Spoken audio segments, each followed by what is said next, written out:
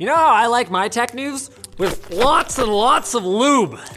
Yep, you need lots of lube so the tech news goes down smooth. You don't drink lube. Ugh. After a long history of being criticized over how difficult they've made repairing their own products, Apple has finally announced a self-service repair program that will let you fix your iPhones and Macs at home without voiding your warranty. The program will offer official tools, parts, and manuals from Apple, and will initially allow for repairs of the display, camera, and batteries, the three parts that consumers most often find themselves having issues with. Apple expects to add more parts to the program later, but for now, it looks like self-service repair will be launching early next year in the US, and then later in 2022 outside the US. There is no word yet on what the parts will cost, but hopefully, Apple won't charge us an arm and a leg if it wants to get ahead of right to repair laws that may be coming down the pipe. Microsoft is going to be slinging out Windows 11 upgrades a little bit more quickly moving forward. If you've been waiting around for a long time to get offered Windows 11 through Windows Update, you might want to check again because Microsoft has announced an accelerated rollout for computers running both version 2004 of Windows 10 or newer and the servicing update from September 14th, 2021.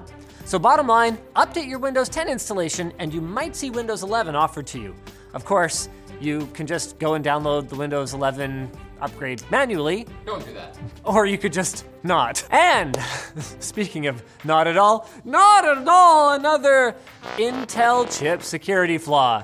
This time, it affects lower power chips, including Celeron, Pentium, and Atom chips with the Apollo Lake and Gemini Lake architectures.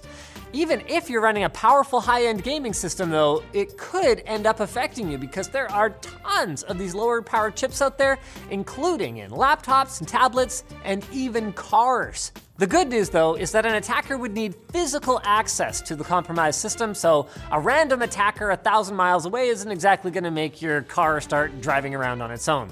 However, the vulnerability does make it relatively easy for someone who knows what they're doing to steal security keys. So be sure to install the Intel update, which should be available in either a BIOS update for your motherboard or from your device manufacturer. Or if you're in a car, I guess you can just go screw yourself because car manufacturers don't update their stuff. I get updates. That's true, but you drive a Tesla. Now it's time for Quick Bits, brought to you by Brilliant, the website and app that makes learning STEM accessible and fun. Now, if you're more of an artsy creative type like me, that might seem impossible, but Brilliant uses active learning with problem solving and interactive visual concepts. It's like squooshing paint around on a canvas, but I just calculated pi. Delicious. There's over 60 courses like Algorithm Fundamentals or Programming with Python that will help you gain useful skills and a deeper understanding of how our world works. But none of them have harsh grading, long lectures, or strict time limits because those things suck. Go to brilliant.org/techlink to join Brilliant's community of 8 million learners and educators, and the first 200 people will save 20% off a year of STEM learning. So check them out. On to the buttquacks. Xbox Game Pass Cloud Gaming is now available as a beta in 25 different countries as of today. Although you could get access to it before today, you had to be part of one of Xbox's alpha channel programs, meaning that if you try it out now, you should experience a more polished version of the software. Not all consoles in the available countries will have access immediately, but they should in the coming weeks. And if you're in the UK, a big heads up as Amazon is going to stop accepting UK-issued Visa cards in mid-January, which is sort of weird. The good news is that you can still use your Visa for holiday shopping this year, but you will be cut off after that as Amazon is apparently upset about the high processing fees that Visa reportedly charges. Of course, the companies are going to try to resolve the matter, but in the meantime, for everything else, there's MasterCard. Is that the thing? Hey! In the meantime, Amazon wants your Christmas money. Speaking of Amazon, they're also involved in another dispute with concert performers of all people over their Amazon One palm scanning technology.